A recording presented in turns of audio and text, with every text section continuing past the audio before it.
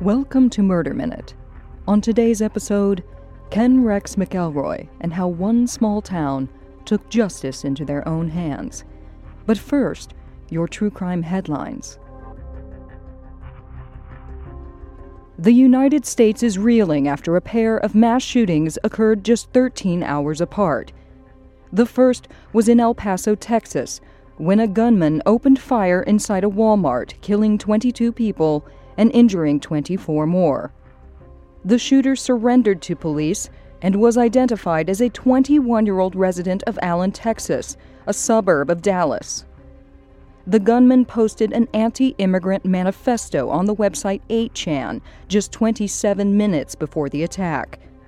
The state of Texas has filed capital murder charges against the shooter, and the Department of Justice is treating the incident as an act of domestic terrorism and considering bringing federal hate crimes and weapons charges, which could result in the death penalty. Just 13 hours later, in a nightclub district of Dayton, Ohio, a 24-year-old man armed with a high-capacity rifle killed 9 people and injured 27 more, firing off 41 shots in just 30 seconds before being killed by police. The shooter's own sister was among the victims. Since January, there have been 275 deaths and more than 1,000 injuries from mass shootings in the United States. In the wake of these recent shootings, Amnesty International issued a travel warning calling for travelers and visitors to the United States to exercise extreme caution due to rampant gun violence, which it says has become so prevalent in the United States that it amounts to a human rights crisis. Authorities are searching for an inmate who escaped from Western Tennessee State Penitentiary and who is believed to have killed a prison official. The escaped prisoner is Curtis Ray Watson, who was serving a 15-year sentence for aggravated kidnapping. Watson was able to slip away from his prison job as a farm laborer by stealing a tractor, which was later recovered a mile and a half away. On the day that Watson was discovered missing, a longtime prison official was found dead in her home, which is one of about a dozen residential properties located on prison grounds. The victim, 64-year-old Deborah Johnson, had worked as an administrator for the Tennessee Department of Corrections for 38 years. The Tennessee Bureau of Investigation has issued a statewide blue alert in the wake of her death. The blue alert is issued when a suspect kills or seriously injures an officer in the line of duty. Curtis Ray Watson is described as a white male, 44 years old, 5 foot 11 inches tall, and 140 pounds. His most recent mugshot shows a man with a bald head and a long gray beard, but authorities have released copies of some older mugshots showing the fugitive with a clean-shaven face, as well as photos of his many distinctive tattoos. The reward for information leading to his capture has grown to more than $50,000, and he remains on the loose. 12 years after the horrific slayings of a young Tennessee couple, the 5th of 5 defendants charged with their murder is finally facing trial. 21-year-old Shannon Christian and her 23-year-old boyfriend, Christopher Newsom, were on their way to a friend's party when they were carjacked and kidnapped on the night of January 6, 2007, by 3 unknown men. The couple were bound and gagged and taken to the rented home of one of their captors, where they were both brutally tortured, raped, and murdered. Newsom's body would be found the following day along some railroad tracks, and Christian's body would be later recovered, stuffed into a trash can in the house where the couple had been brutally tortured.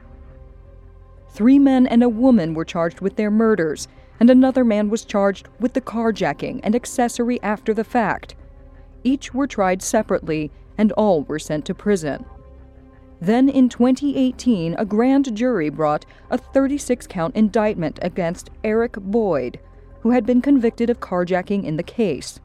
This time, he is charged with first-degree felony murder, first-degree premeditated murder, especially aggravated robbery, especially aggravated kidnapping, and aggravated rape. Included among the witnesses are one of Boyd's co-conspirators, who told the court about Boyd's direct involvement with the murders.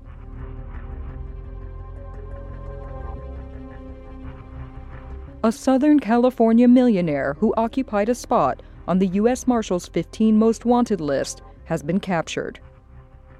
55-year-old Peter Chadwick was charged with murder in the death of his wife in 2012. In 2015, while out on bail awaiting trial, Chadwick drained his bank accounts and went on the run. Last fall, in an effort to drum up renewed interest in the case, Newport Beach detectives launched a podcast called Countdown to Capture, which detailed the evidence against Chadwick and implored listeners to contact investigators if they had any information on the case. Chadwick was taken into custody in Mexico and deported to the United States, where he is being held without bail and awaiting trial.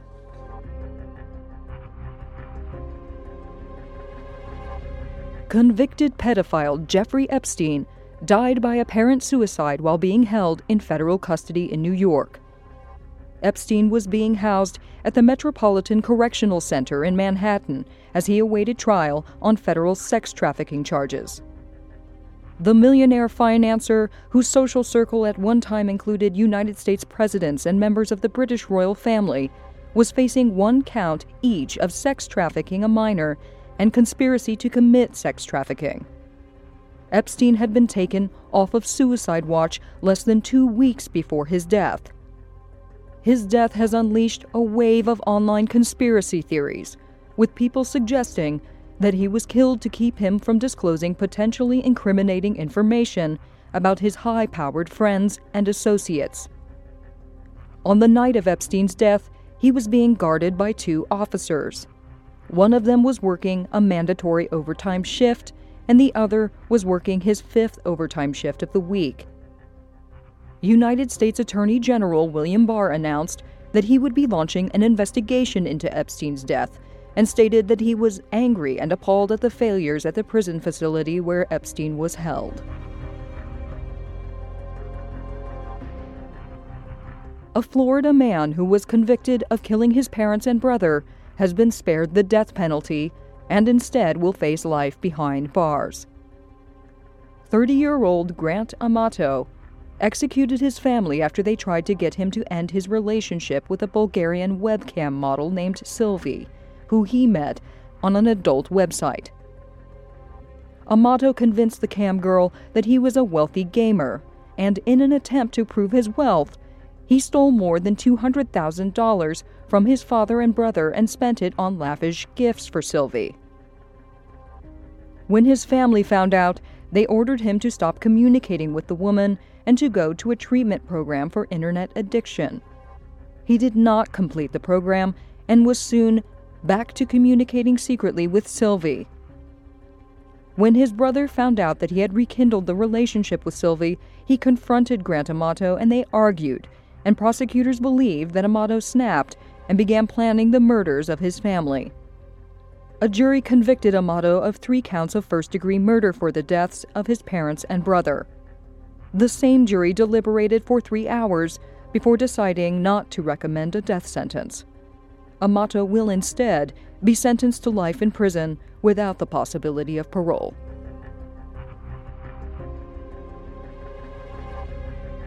Those are your true crime headlines.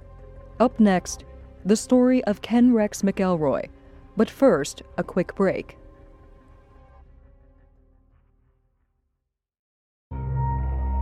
Are you always too hot or too cold?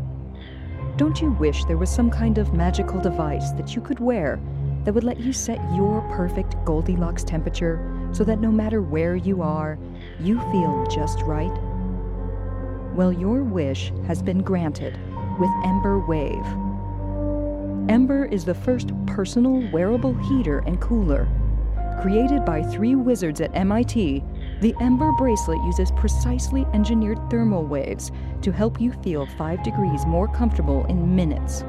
And beyond comfort, research shows that Ember's thermal waveforms can also help reduce stress and improve sleep because they activate the interoceptive regions of the mind that control social emotion and pleasure. So you don't have to sweat things like global warming. You can chill out with Ember. And when winter comes and the next polar vortex is upon us, just open the app and switch to warming mode, and Ember will make you feel like you're sitting in front of the fire holding a hot cup of cocoa. Be the hottest and the coolest person in the room. Head to emberwave.com and save $50 with code MM at checkout. That's EMBRWAVE.com, code MM at checkout.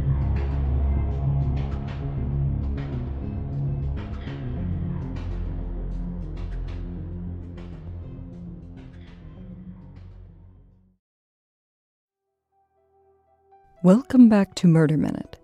Today, murder comes to a small town, and locals take matters into their own hands. This is the story of Ken Rex McElroy.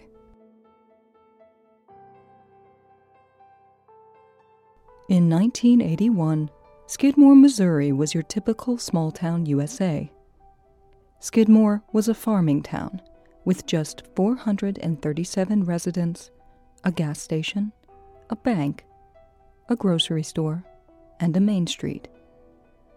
The people of Skidmore worked hard Monday through Friday, cut loose at the D&G Tavern on Saturday nights, and sought redemption at church every Sunday. They were a modest town. They raised families, and everyone helped out their neighbors. Everyone except Kenneth Rex McElroy. To say that Kenneth Rex McElroy, or Ken Rex as the locals called him, was the town bully would be a vast understatement. Everyone in town knew to steer clear of Ken Rex, who made zero apologies and seemed to revel in terrorizing people with his abhorrently aggressive and criminal behavior. At 270 pounds, Ken Rex was large and literally in charge in Skidmore. I think that Ken simply wanted to be big and important and have people afraid of him when he walked down the street, recalled one local farmer.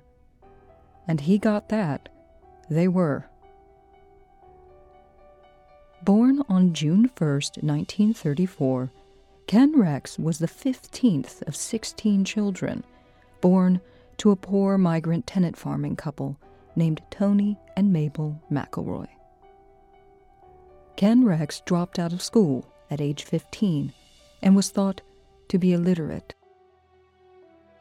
After leaving school, Ken Rex spent his time raccoon hunting, cattle rustling, womanizing, and stealing. At age 18, Ken Rex was injured when a steel slab fell and hit him at a construction site. The accident left Ken Rex with chronic pain for the rest of his life, and some have attributed his subsequent bizarre and violent behavior to the head trauma that he suffered as a result of the accident. Ken Rex soon became well known in Skidmore for training and racing dogs, and began to make a substantial amount of cash from it. But he didn't stop there. Ken Rex stole livestock, alcohol, gasoline, grain, and even antiques.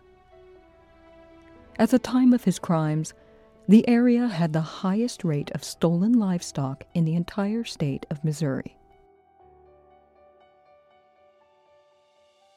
Ken Rex was charged at least 3 times a year on average for his various crimes. Some counts estimate that he was indicted as many as 21 times. But Ken Rex was never convicted. The residents of Skidmore were too afraid of Ken Rex to ever testify against him. He was known to possess a substantial arsenal of guns, was always armed, and would stalk and threaten any witnesses who spoke against him, parking outside their homes, watching them at night, even threatening to kill them while brandishing one of his many guns. Eventually, every terrified witness would recant, and charges against Ken Rex would always be dropped. The more Ken Rex got away with his crimes, the more dangerously emboldened he became. Ken Rex knew that he could do anything he wanted with the small town of Skidmore and get away with it. He even bragged that his lawyer, Richard Gene McFadden, represented the mob and would keep him out of jail. But Ken Rex's crimes were not just limited to theft and witness tampering. Over the years, Ken Rex McElroy had been accused of destruction of property, sexual harassment and assault, rape, child molestation, even shooting someone. That someone was local farmer Romaine Henry, who Ken Rex shot twice in the stomach when Henry tried to chase him off of his property. Between Ken Rex's success with intimidating witnesses and the fact that he had proven that he was willing to pull the trigger, it's no wonder that his multiple victims of sexual assault were too terrified to ever press charges against him. Ken Rex McElroy was accused of raping 2 young women as young as 12 years old, both of which he was said to have married in order to avoid statutory rape charges and prevent them from testifying against him. Ken Rex fathered more than 10 children, some within his multiple marriages, and some with other young women, most of which were children themselves. One of these teens was a 14-year-old girl named Trina McLeod, who Ken Rex impregnated. Using threats, Ken Rex gained permission from Trina's parents to marry her, making Trina his 3rd wife. Trina was now legally trapped in a nightmare, living with Ken Rex and his previous child bride Alice. Soon after their child was born, Trina and Alice attempted to escape to Trina's parents' house. In response, Ken Rex McElroy burned down her parents' home and shot their dog. For over 2 decades, the town of Skidmore lived under Ken Rex McElroy's reign of terror, and locals felt abandoned by a justice system which seemed unable or unwilling to do anything to help them. While the authorities continued to pursue him for his crimes, even the police were afraid of Ken Rex, who was the definition of armed and dangerous. But every reign eventually comes to an end, and Ken Rex was about to be ousted from his throne. On April 25, 1980, Ken Rex's 8-year-old daughter Tanya was caught stealing candy from the local general store and was asked to return it. The store was owned by an elderly couple, Bo and Lois Bowenkamp. Upon hearing of the incident, Ken Rex flew into a rage against the couple. Lois tried to defuse the situation and called the incident a simple misunderstanding. But Ken Rex wouldn't let it go and began to relentlessly stalk and harass the Bowenkamp family. Over 2 months later, on July 8, 1980, Bo Bowenkamp was outside of his general store on the loading dock when Ken Rex's truck came speeding up through the back alley. He pulled up next to Bo, drew a shotgun, and shot the 70-year-old Bo Bowenkamp in the neck. Miraculously, Bo Bowenkamp survived, but his shooting proved to be the last straw for the town of Skidmore. Ken Rex McElroy was arrested and charged with attempted murder, and this time, the charges stuck. Ken Rex's preliminary trial was set for August 18, 1980, and as usual, Ken Rex attempted to intimidate the Bowenkamps and their supporters.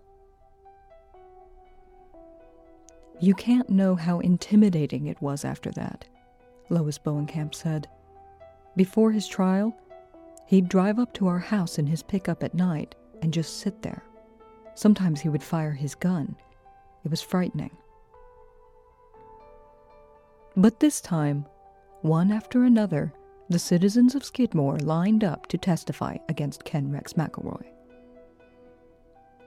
With the help of his mob lawyer, Ken Rex was able to delay his trial for months, until June 25th, 1981, almost a year after he shot Bo Bowenkamp. Ken Rex McElroy was convicted of assault with the intent to kill and sentenced to just 2 years in jail. Ken Rex said of his conviction, "The jury convicted me and they gave me 2 years, but I'll tell you what, I'll never go to jail. I'll appeal and get off. I've been fighting the law since I was 13, and I'm damn near 50. I've been arrested for over 53 felonies, and this is the first one I ever lost." And Ken Rex was right.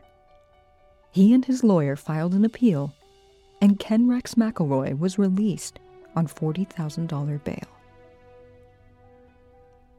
The justice system had again failed the town of Skidmore. Immediately upon being released from jail, Ken Rex picked up right where he left off. Just when the people of Skidmore were beginning to believe that it was finally over, their nightmare got worse. Ken Rex had made note of everyone who testified against him and vowed revenge.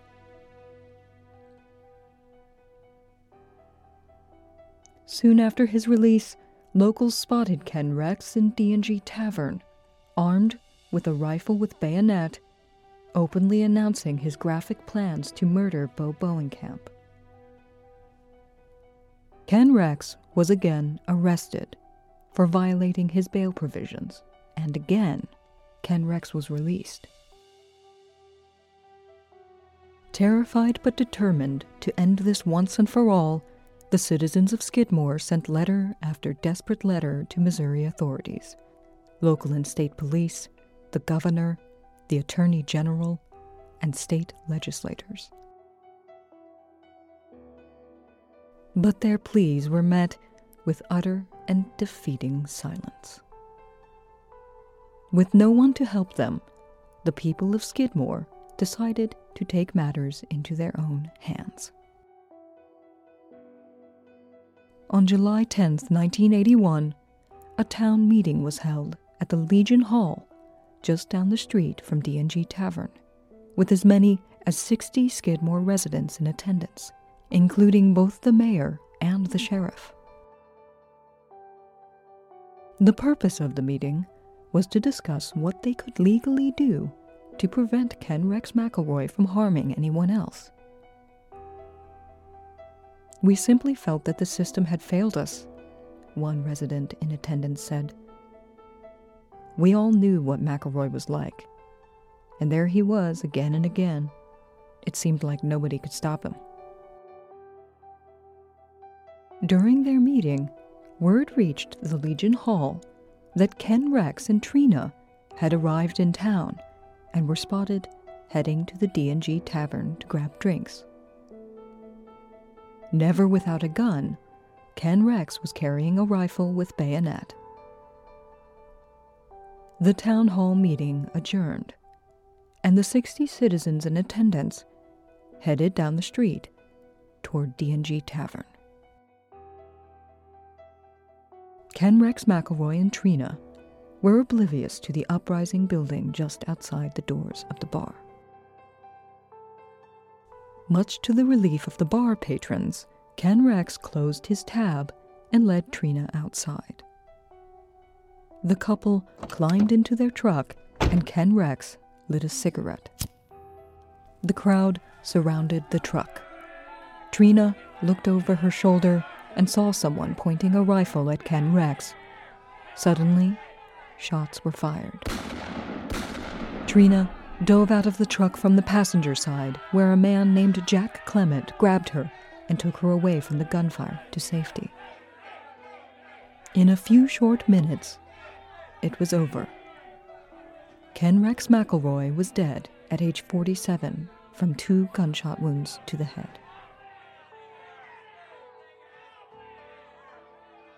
The crowd dispersed. The street was empty, and no one called an ambulance. The only sound left was Trina screaming.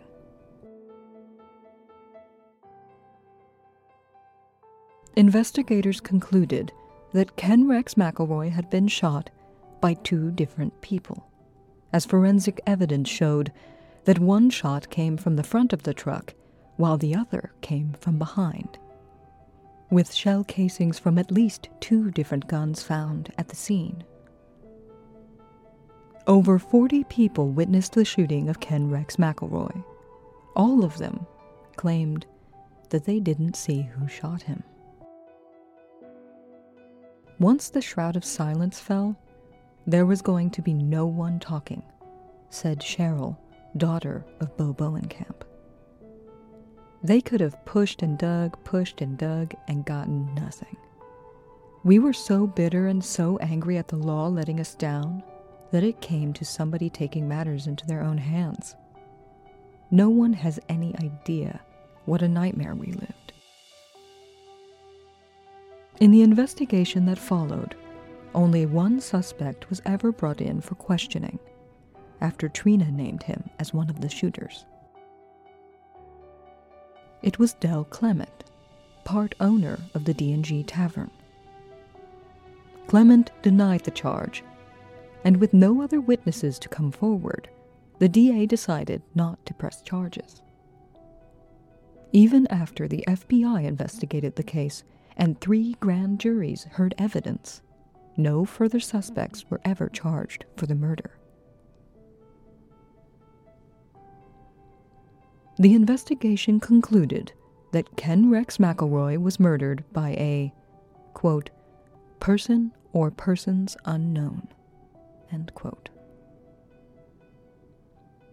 On July 9, 1984, Trina McLeod filed a $6 million wrongful death lawsuit against the town of Skidmore, Nottoway County, Sheriff Danny Estes, Mayor Steve Peters, and Del Clement. The case was settled for $17,600. Trina left Skidmore and eventually remarried, but passed away on January 24, 2012, on her 55th birthday. Del Clement died in 2009, maintaining until his death that he had no role in the killing. While some have speculated that the murder of Ken Rex McElroy was a vigilante plot that formed at the Legion Hall meeting on July 10, 1981, others believe that it's more likely that a few people made an impulsive decision that day to take action, and that the town stood by them with their silence. In 2006, Nottoway County Sheriff Ben Espy said, "They all seem to know who did it, but they don't want to get involved. I'll do everything in my power to arrest the person." The people of Skidmore remain silent.